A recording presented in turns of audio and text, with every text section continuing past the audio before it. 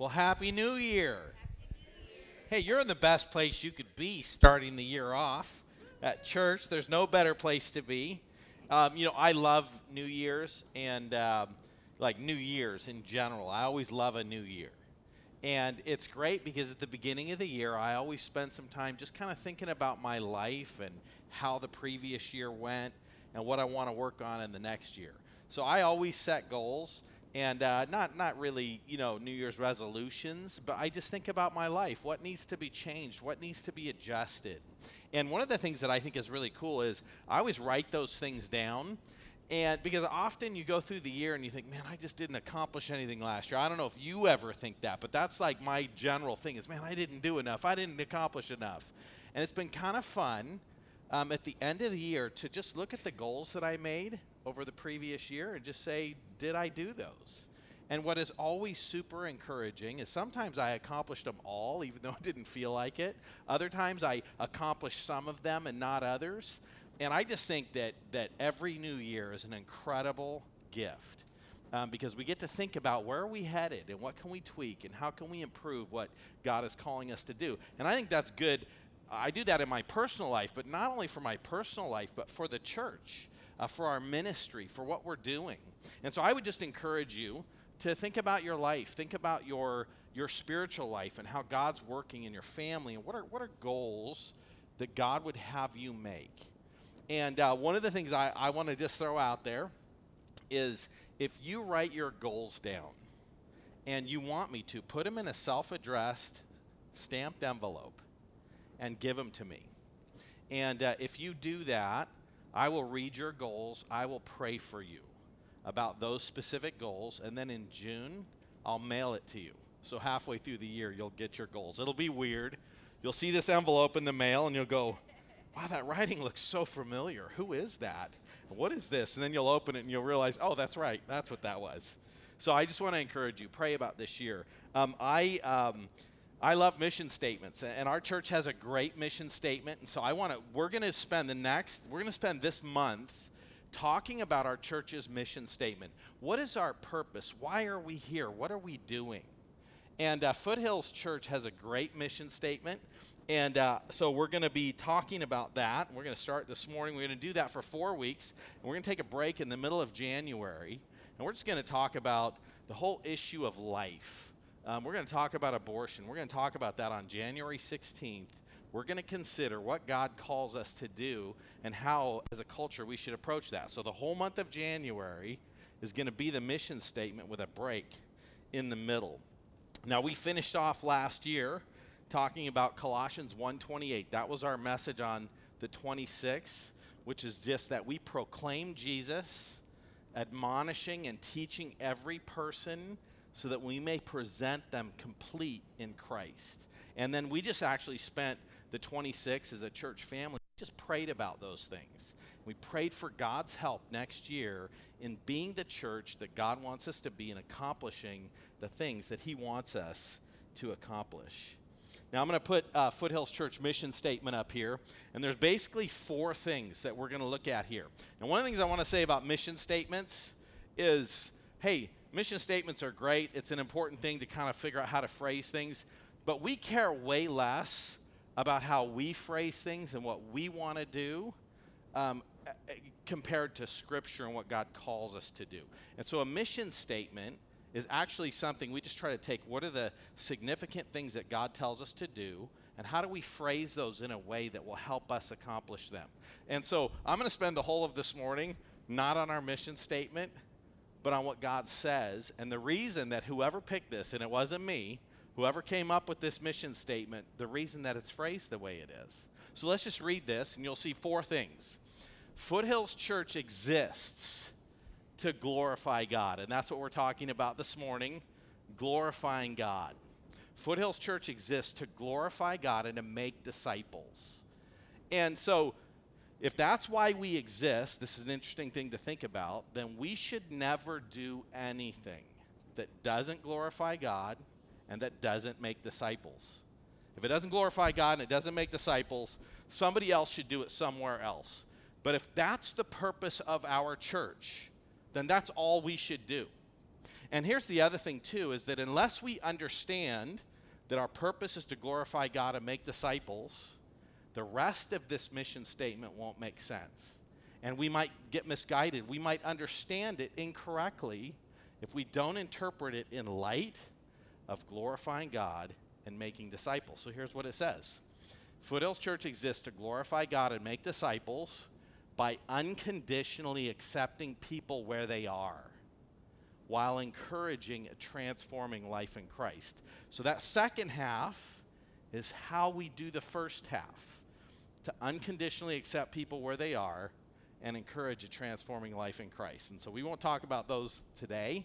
We'll get to those in about 3 and 4 weeks. We'll hit those two. But today we're going to focus on glorifying God. Now,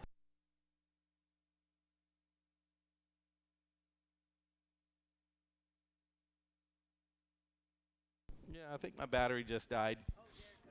I know, but it's going to die again. It's red. Can somebody run me up a battery? That's all right.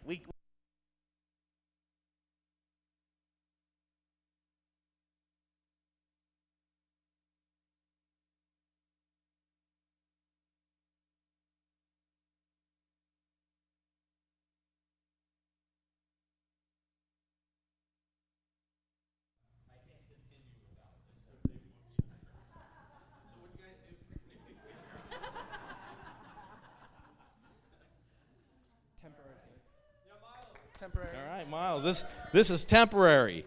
They'll get us going again in a little bit. Okay. So, yeah. There we go. Awesome. It's nice to have talented people that can take care of business. So, mission statements. They're not scripture.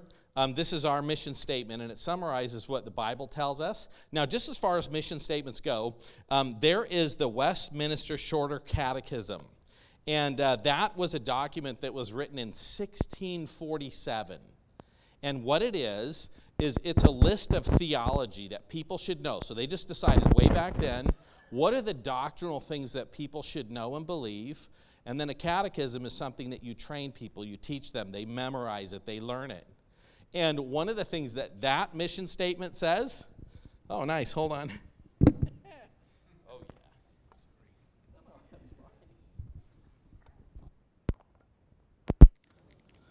All right. Are we plugged in and working yet? There we go. Okay, we're back to normal. All right, we're into the new year in the right way. So in 1647, they came up with that, and this is basically their mission statement is very similar. It says man's chief end, the main reason that man exists is to glorify God and to enjoy him forever. To glorify God and to enjoy him forever. Desiring God Ministries has actually rephrased that, and they say the chief end of man is to glorify God by enjoying him forever. And just the whole point of that is that actually the greatest joy, the greatest happiness that you and I could ever have on earth is to glorify God. It's to love him with all of our heart, to serve him. And this is the amazing thing, is that God tells us that we're supposed to glorify him, the greatest commandment in all the Bible, to love God with all your heart, soul, mind, and strength. And God has created us so that when we love God with all our heart, soul, mind, and strength, we are the most satisfied, the most fulfilled. The greatest gift anybody has is God himself. And what happens is the world is broken. Satan has come to steal, kill, and destroy. And what Satan does and what the world system does is to replace our greatest treasure with something less. It doesn't matter what you serve. It doesn't matter what you pursue. It doesn't matter what you love most. If it's not God, you are missing out. And so it's amazing that God says, love me more than anything else. And in that, we are the most blessed. What is the second greatest commandment in the Bible? It's to love others as you love yourself. See, we love other people because they're made in God's image. It's kind of how we love God is to love other people. I was thinking about that when Michelle and I had kids, and our kids, when they were born, they looked like Michelle. And I just remember seeing Julianne with her dark hair and her personality. And I loved Julianne because she was my kid, but I loved her even more because every time I looked at her, she reminded me of Michelle. And the thing is that we love people because people are made in God's image. And you know that loving other people is also an incredible gift that God gives us? Self-centered, selfish people are miserable. What did Jesus say? He said it is more blessed to give than to receive.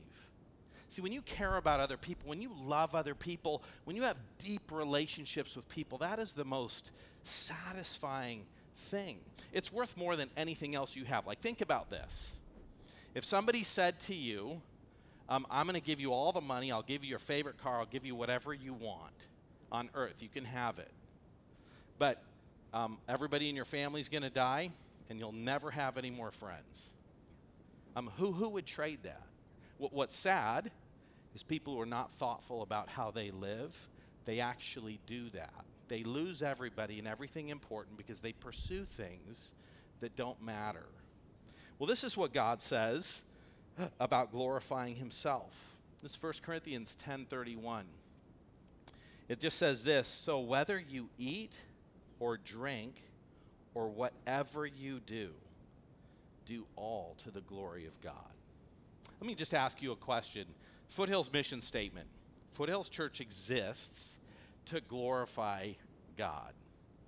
Is that what God tells us our purpose is? I mean, he tells every person, whatever you do, the simple things like eating or drinking, anything that you do everything for the glory of God. Now, here's the crazy thing. If you were to search church mission statements, this is everywhere. Glorifying God. It's in almost every church mission statement. Now, one of the things that I want to encourage you with today is, what is a church? Is a church a building, or is a church people? Okay, so the church is people.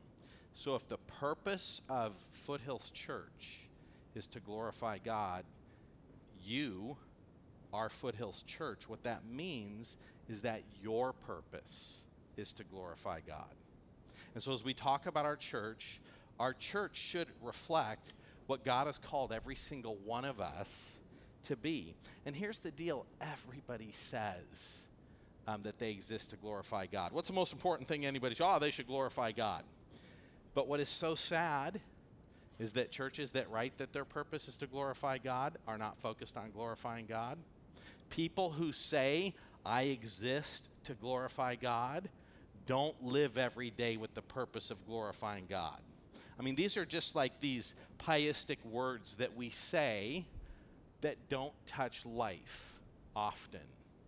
But the truth is that they should always touch life. Now, I want to encourage you, if you look at your life and you say, no, I am personally driven and motivated by things other than God's glory, well, welcome to the club. We'll come to that toward the end, and actually the recognition of that is part of what glorifies God. So we're going to consider this. God is the greatest gift that he gives. Think about the value of relationships. Now, what has gone wrong? What has gone wrong? And it's basically this. Satan has brought about the fall of mankind. We are slaves to sin, and we have a tendency to be like Satan. Like every single person, every unbeliever is like Satan in that they are their highest priority. Do you know that that's what Satan wanted? What caused the fall was for Satan to be prideful and arrogant and say, everybody worships God, but actually I want to be worshiped. And that is where every person starts, with a desire to be worshiped. Look at Isaiah 14:13. This is a description of Satan's fall. You said in your heart, I will ascend to heaven above the stars of God. I will set my throne on high. I will sit on the mountain of the assembly in the far reaches of the north.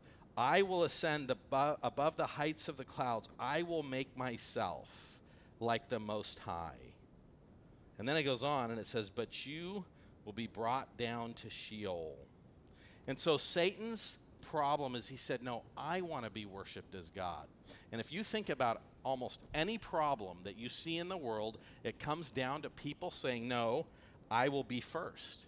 Remember in the temptation of Christ, what was one of the things that Satan wanted? He wanted worship, right? Told Jesus, bow down and worship me, and I'll give you everything. You know, if you think about it, that's why every struggle that people have with God and with his word flows from a desire to be worshiped instead of to worship. You ever thought about that? Have you ever known anybody that's gotten mad at God because something happened in their life?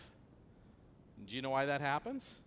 It's because their perspective on life is incorrect. They don't understand the purpose of life, to bring God glory. So when people suffer, they feel like, God, I'm suffering. Your purpose is to exalt me, to hold me up, to make sure I'm always happy. And I'm suffering. That is not fair. That is not right. People read things in the Bible and they struggle with it. Like, how about the flood? God creates the world. I heard one person say, why do we put pictures of the flood in nurseries with a bunch of little kids? Why do we do that? It's like this terrible story. We got two of every animal going on there. No, that's when God drowned everybody in the world. And you just think about, why are those things troubling? God creates the world rebels against them. The world says, no, we're going to gather together. We outvote God. And if they had an election, there were only 4 people that would have voted for God. You know, Noah, his 3 sons, actually, I got to work on my math, 7, because they had wives too. Every single other person on earth had rebelled against God. What was God's response? He just says, I'm going to drown the entire world. I'm going to make a boat to save Noah and his family. And people think, how's that right? How is it right for God to drown the world? Just go through the Bible. Everything that anybody struggles with is because they think that they are the pinnacle of the universe and that God is there to serve them. In fact, the Bible tells us that that's why God's wrath is poured out on earth. It's because people worship themselves instead of God. Look what it says here. For the wrath of God is revealed from heaven against all ungodliness and unrighteousness of men who by their unrighteousness suppress the truth. For what can be known about God is plain to them because God has showed it to them. And then he says in verse 21, for although they knew God, they did not honor him as God or give thanks to him, but they became futile in their thinking, and their foolish hearts were darkened.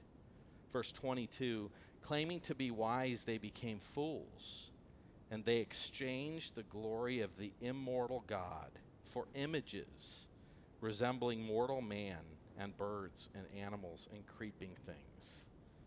People decided that they would rather worship what God made than to worship God. And God says, no, I come first. All of the earth exists for me. And so we're going to look at 1 Corinthians 10:31. We're going to make a few observations, and then we're going to answer 3 questions. What does God's glory mean? How important is glorifying God? And how does a person actually glorify God? So that's where we're headed. Now, to tell you a little bit about 1 Corinthians, we're actually, when we're done with this series, we're going to go through the book of 1 Corinthians, and so you'll hear more about that, but we're going to just pull this verse right out of 1 Corinthians. A little bit, 1 Corinthians is a very prominent city, and it was full of immorality and paganism. And Paul writes this book to challenge people. This is how you live in a sinful society. It'd be like writing a letter to a church in the city of Las Vegas. That is what Corinth was like. Now, 1 Corinthians 10, which is where this verse shows up, in 1 Corinthians 10, Paul has gotten this report of sin struggles that the church is having, and he addresses those in 1 Corinthians. And then in chapter 7 through 16, they've asked questions about how do we live rightly before God. And they're asking questions about sexuality and marriage and all these things. And so this verse comes in a section on the Old Testament saying, because of what you've learned, this is how you should live. And this specific section comes in a section on unity. So glorifying God, whether you eat or drink, whatever you do, do all to the glory of God. It specifically comes in a section dealing with how people relate to each other, taking the glory of God and allowing that to inform relationships. And so let's just jump into this verse. We'll deal with all those other things when we get to 1 Corinthians. But look at this verse. So, whether you eat or drink, whatever you do, do all to the glory of God. This verse is all-encompassing. It addresses everything that you do. When you're picking your clothes, you pick your clothes for the glory of God. When you're deciding what to do for work, you decide what to do for work for the glory of God. When you're deciding what to eat, you eat for the glory of God. This verse is all-encompassing. It touches everything in life. And so what does that mean about having fun? And what does that mean about all the other things we do? What does that mean about enjoying possessions? Actually, everything we do for God's glory, and that includes all of those things. So it's all-encompassing. It is the purpose of our existence, and it's a guiding principle. This is actually what you're supposed to think about when you wake up in the morning. This is what is supposed to move you through your day. This is how you think about sickness when you get sick. This is how you think about tragedy when somebody in your life dies. This is how you think about a car accident that you get into.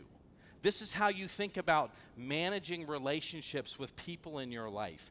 This is all-encompassing, and it is our purpose, and it actually guides us in everything that we do.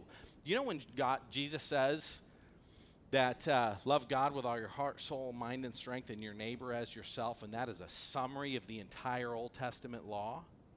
And that it comes down to this. If you love God, you will automatically do everything in the Old Testament that God says to do toward him.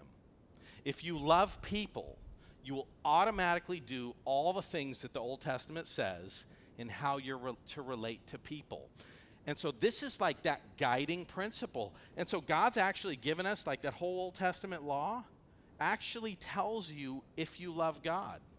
The Old Testament law actually tells you if you love people. So for example, you wouldn't worship an idol if you love God.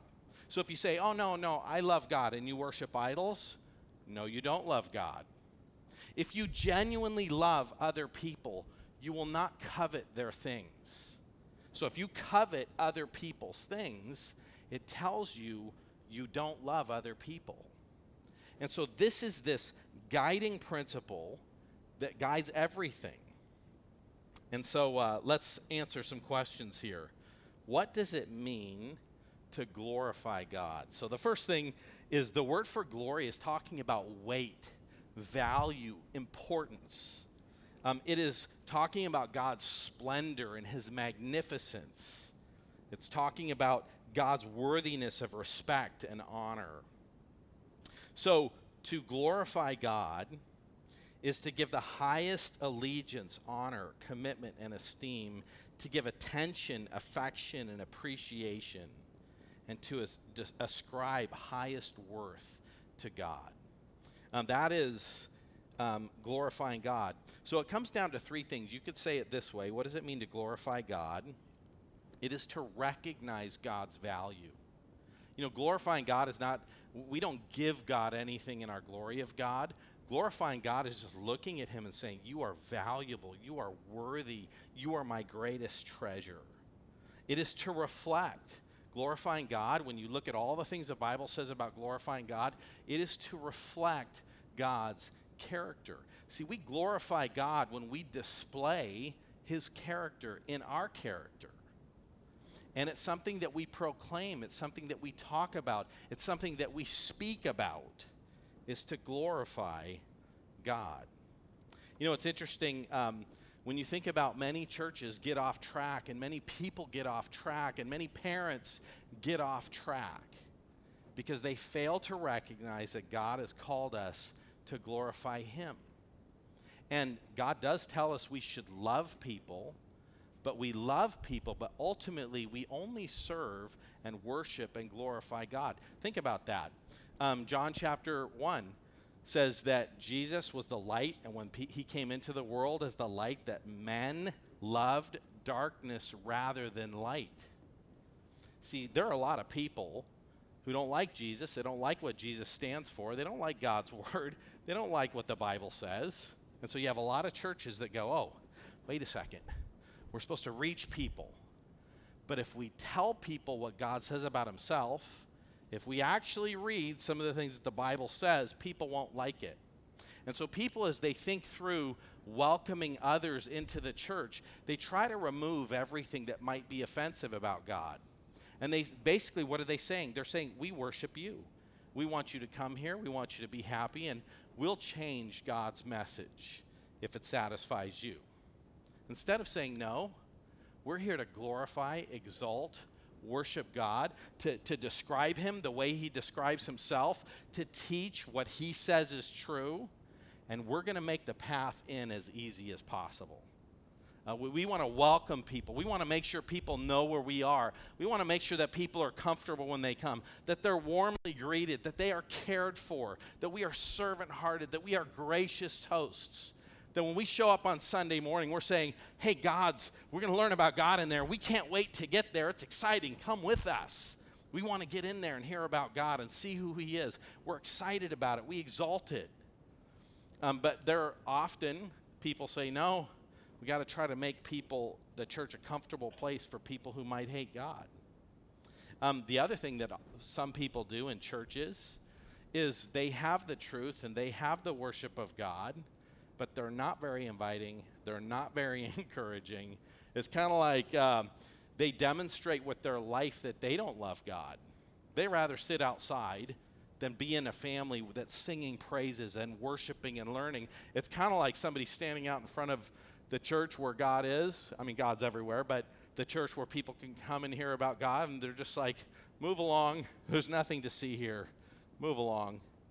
Because people fail to personally worship God, and they don't communicate God's value to the people around them. Some people are actually rude. They make it difficult. They're unkind. They ignore people.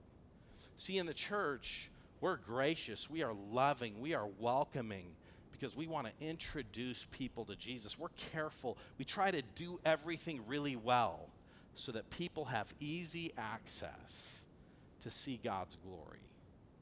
But we don't say, we worship you, and we'll remove anything you don't like. No, we are first and foremost here to worship God. Now think about what this means as it's expressed in Luke 17:7. We exist for God's pleasure and for his glory. This is how Jesus describes it.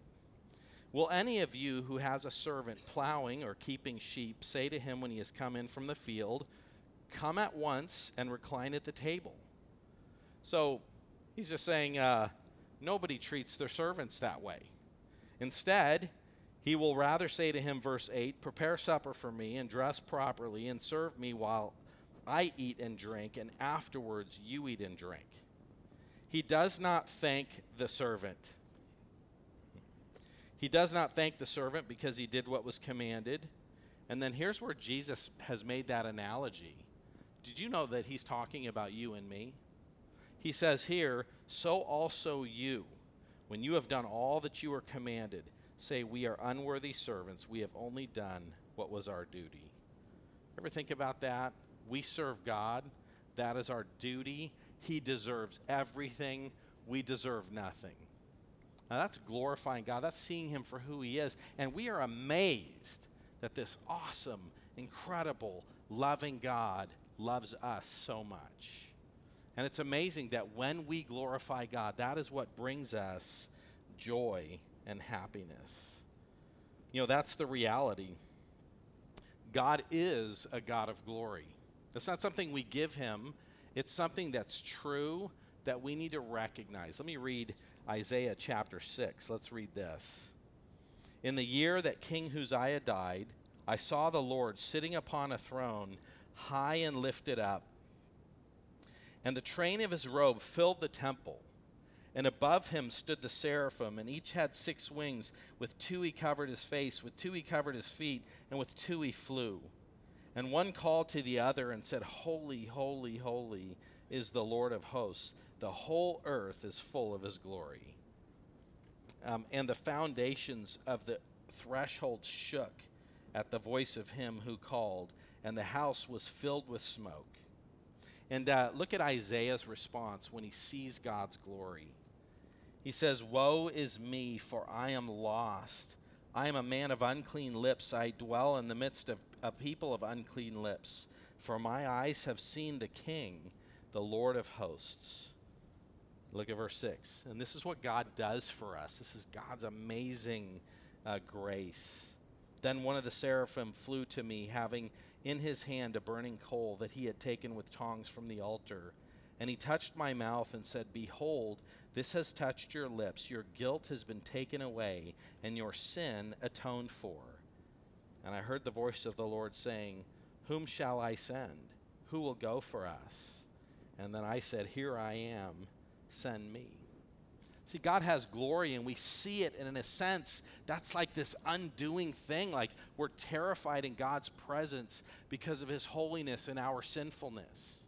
But that's what God did through Jesus Christ. He sent Jesus to die for us, to forgive us, so that we could be cleansed. And then God says, Who am I going to send? And we say, Okay, send me. I'll go. That is our purpose as a church. And by the way, that's not miserable. That's fun. You know, you look at the Corinthian church, and they had all kinds of problems. So when you do a search in the Bible on the word for glory, the top places that you see God's glory discussed are Psalms. That's the Old Testament praise book. Isaiah, that's a book about God and his salvation. The Gospel of John, talking about God becoming and taking on flesh. And 1 Corinthians. It's a discussion of God's glory, because it actually takes a church from being a backbiting, conflict church where people aren't getting along, and the solution to that, the solution to the joy that God wants us to have, is to recognize and pursue his glory. See, the truth is that if in your family, your highest priority is God's glory, you will have a peaceful and joy. There's no better family to be in than a family that is committed to God's glory. Conflict, struggle, difficulty, all of those things are things that flow from families that don't exalt and glorify God. So how important is God's glory? How important is glorifying God? Well, it's very prominent in Scripture. It is all over the place. When you think about the 10 Commandments, 6 of them and over 220 words are used for the laws pertaining to God. The first 4 commandments. 5 through 10, 79 words. When God's giving rules in the Old Testament, the majority of them are focused on him and proper worship. You know, God says, he says this, he says, you shall have no gods before me. God is a jealous God, it says. Isaiah 43:11, I am the Lord, and besides me there is no Savior. Isaiah 48:9 says, for my name's sake I defer my anger. For the sake of my praise I will restrain it for you, that I may not cut you off. For my own sake, my glory I will not give to another. God's glory is his highest end on earth. So failing to glorify God has tremendous consequences. Like, it's pretty important. So you think about the flood. That was an expression of people who failed to glorify God. Romans 8, we already looked at that. How about Pharaoh in the Old Testament? The Bible tells us this in Exodus 9:16, but for this purpose I have raised you up to show you my power, so that my name may be proclaimed in all the earth. You know, people struggle that God raised up Pharaoh and that he hardened Pharaoh's heart. But actually, it describes right here why. God says, I have raised you up for the purpose of my glory. And when Pharaoh hardened his heart against God and God's people, what happened? The whole of Egypt was destroyed. Nadab and Abihu, do you remember them? Those were Aaron's sons. So they were given the responsibility to lead worship in Israel. And God had said, this is exactly how I want you to worship me. And it says this. It says in Leviticus 10:1, now Nadab and Abihu, the sons of Aaron, took their respective fire pans, and after putting fire in them, they placed incense on it and offered strange fire before the Lord, which he had not commanded them. And fire came out from the presence of the Lord and consumed them, and they died before the Lord. See, they failed to glorify God. They said, now, you know what? God gave us instructions on how to worship, but we're going to do it our own way. We are unconcerned with what God told us. We're going to come up with our own stuff. And God consumed them. What about Moses? Think about how significant glorifying God is in Moses' life. Deuteronomy chapter 32, verse 48 talks about Moses in that section. And Moses actually treats God, this faithful man, the man that God says is the most humble man on earth. He treats God with a lack of reverence. He fails to treat God as holy. And God says, Moses, you don't get to enter the promised land. So go up onto a mountaintop, look over into the promised land. You can see it, but you're not going to enter it because you didn't treat me as holy. You know, we might think, oh no, that's just the Old Testament. That's just the Old Testament thing. Do you guys remember the story in Acts of Herod? Acts 12:21, on an appointed day, Herod put on his royal robes. He took a seat upon the throne and delivered an oration to them. And the people were shouting, the voice of a God and not a man. And immediately the angel of the Lord struck him down because he did not give God the glory. And he was eaten by worms, and he breathed his last.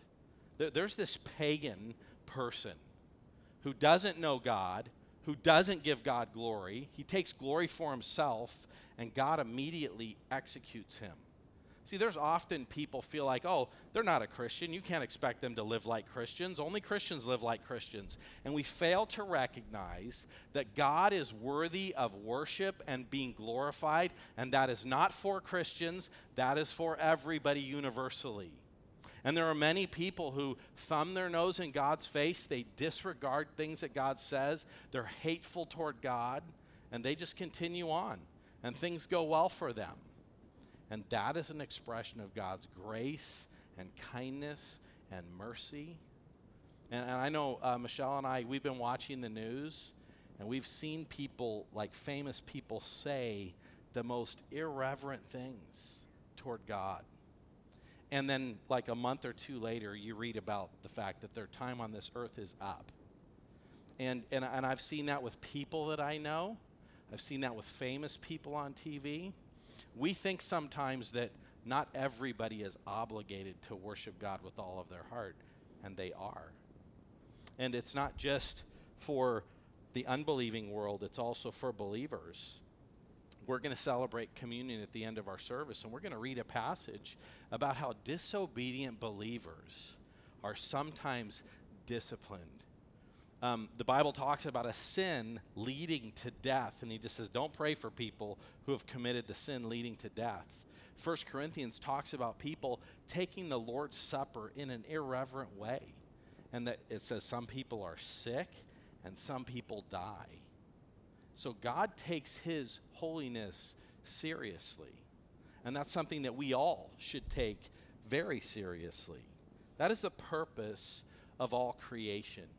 You know, Psalm 19:1 says, the heavens declare the glory of God. Do you remember when the kids were worshiping Jesus and on his triumphal entry, and the Pharisees said, tell the kids to be quiet?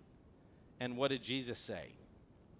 If the kids were quiet, the rocks would start glorifying me.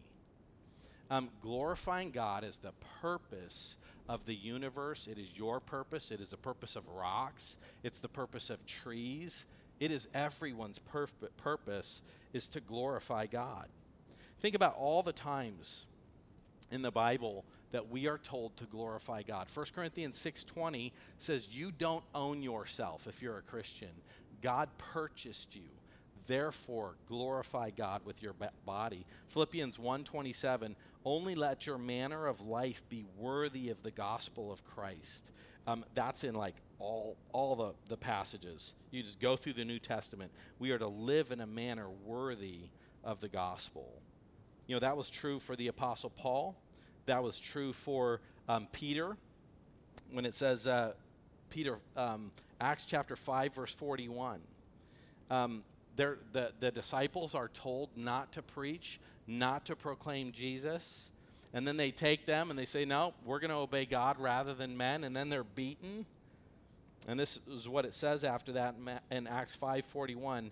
Then they left the presence of the council rejoicing that they were counted worthy to suffer dishonor for the name. See, they glorified God with their life. That was their purpose. That brought them joy. And so that is God's purpose. Think about Shadrach, Meshach, and Abednego. When they were standing there before the furnace, and the king said, I'm going to throw you in there unless you worship my idol. And they said, no, we're going to worship God, and God is able to save us. But even if he doesn't, we are not bowing down to your idol. When you look through the Old Testament, you look through all the people that were faithful, that God used in tremendous ways. They were people whose lives were committed to glorifying God. So how important is it? It's very important. It's very significant. So how does a person worship God? How do you worship God? How do you glorify God? And I think one is worship. And we show up on Sunday morning and we gather together, and that's partly how we prioritize our relationship with God. It's how we give glory, is to sing. That's one of the things that the Bible tells us. Your life is to be overcome. Your entire life is supposed to be an act of worship for God. It is singing, but it's our behavior, it's our obedience, it's everything that we do. We glorify God by cultivating a love for God, where he is our number one affection. This is an encouraging thing. Did you know that you glorify God when you recognize your weakness? When you recognize the fact that I love the things in this world more than I love God. Actually, I can't love God the way I should without his help. When you see weakness and failure in your life and you just go, yeah, I'm a weak, sinful person, and while God should be my greatest desire, my greatest affection, he's not. And then that prayer that says, God, forgive me and God, help me. As you go through life struggling and failing, that becomes glorifying God when you recognize I am inadequate and I need what Jesus did for me. This is not some high standard that nobody can attain. None of us can attain it. That's the reason that Jesus came. We glorify God by obeying him. This is another one. You know, you glorify God when you suffer. Ever thought about that? 1 Peter 4:12 says this, Beloved, do not be surprised at the fiery trial when it comes upon you to test you as though something strange were happening to you. But rejoice insofar as you share the sufferings of Christ, that you also may rejoice and be glad when his glory is revealed. And 1 Peter 5:10, it goes on and it says this, And after you have suffered a little while, the God of all grace, who has called you into his eternal glory in Christ, will himself restore, confirm, strengthen, and establish you. We suffer, and often in our suffering, that is the greatest opportunity to give God glory. That's what the disciples did, the apostles did, and we know that God loves us. As we end today just thinking through our purpose to glorify God, we do glorify God, and we're able to do that because of the sacrifice that Jesus has made for us. Let's consider the Lord's Supper as we just end our morning this morning. Take your cups, and let's just consider this time. When we take the Lord's Supper, we celebrate the death of Christ, what Jesus accomplished in saving us. And the Bible tells us that we are to do this reverently. We don't enter a communion service. We don't take communion based on our personal righteousness. We don't do that. But we come humbly. We come with a commitment to honor and obey God in our life. This is what it says in 1 Corinthians 11:27. Whoever therefore eats the bread or drinks the cup of the Lord in an unworthy manner will be guilty concerning the body and blood of the Lord. Let a person examine himself, and then also eat the bread and drink of the cup. For anyone who eats and drinks without discerning the body eats and drinks judgment on himself. That is why many of you are weak and ill, and some have died. See, when we come to this service, we think about the fact that we all struggle with sin. We think about the fact that Jesus is holy and righteous and that he died for us. And as we celebrate this, we celebrate it as obedient Christians. And that means that we repent. We confess our sin. We don't think to ourselves, oh yeah, I'm a Christian and God says these things are wrong, but I don't actually care what God says. I'm going to do what I want. That's taking the Lord's Supper in an unworthy way. We come confessing our sins, willing to repent, committed to honor the Lord with his help. Every time we celebrate the Lord's Supper, that is that should be a purifying thing in the church and in your life. And so I would just encourage you, we're going to read and we're going to celebrate the Lord's Supper. And I would just encourage you, think about, are there sin issues in your life that you are unwilling to let go of? Have you taken the glory that's due to God, and have you set God aside? Do you have a lack of reverence for God in your life, and you're pursuing other things? And if those things are true, confess those things. Ask God for forgiveness. Ask God for help changing. That's what we do, and that's what Jesus did. That's what he provided for. If, on the other hand, you say to yourself, no, I have sin in my life and I actually like it, and I don't want to confess it, and I don't want to turn from it, do yourself a tremendous gift. Don't celebrate the Lord's Supper. Because when you celebrate the Lord's Supper in an unworthy way, with hard-hearted sinfulness and a lack of willingness to obey God, that brings judgment into your life. When you celebrate the Lord's Supper with a humble attitude of repentance toward the Lord, that brings incredible blessing into your life. And so let's celebrate the Lord's Supper. We're going to start with the bread. 1 Corinthians 11:23 says this, "For I received from the Lord what I also delivered to you, that the Lord Jesus, on the night in which he took the bread, on the night in which he was betrayed, took bread. And when he had given thanks, he broke it and said, 'This is my body, which is for you. Do this in remembrance of me.'" Let's eat.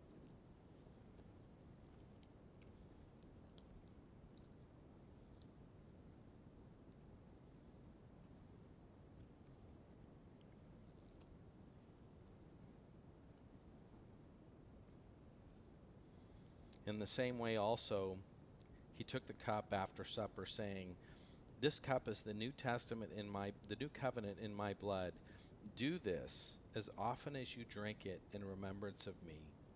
For as often as you eat this bread and drink the cup, you proclaim the Lord's death until he comes." Let's drink.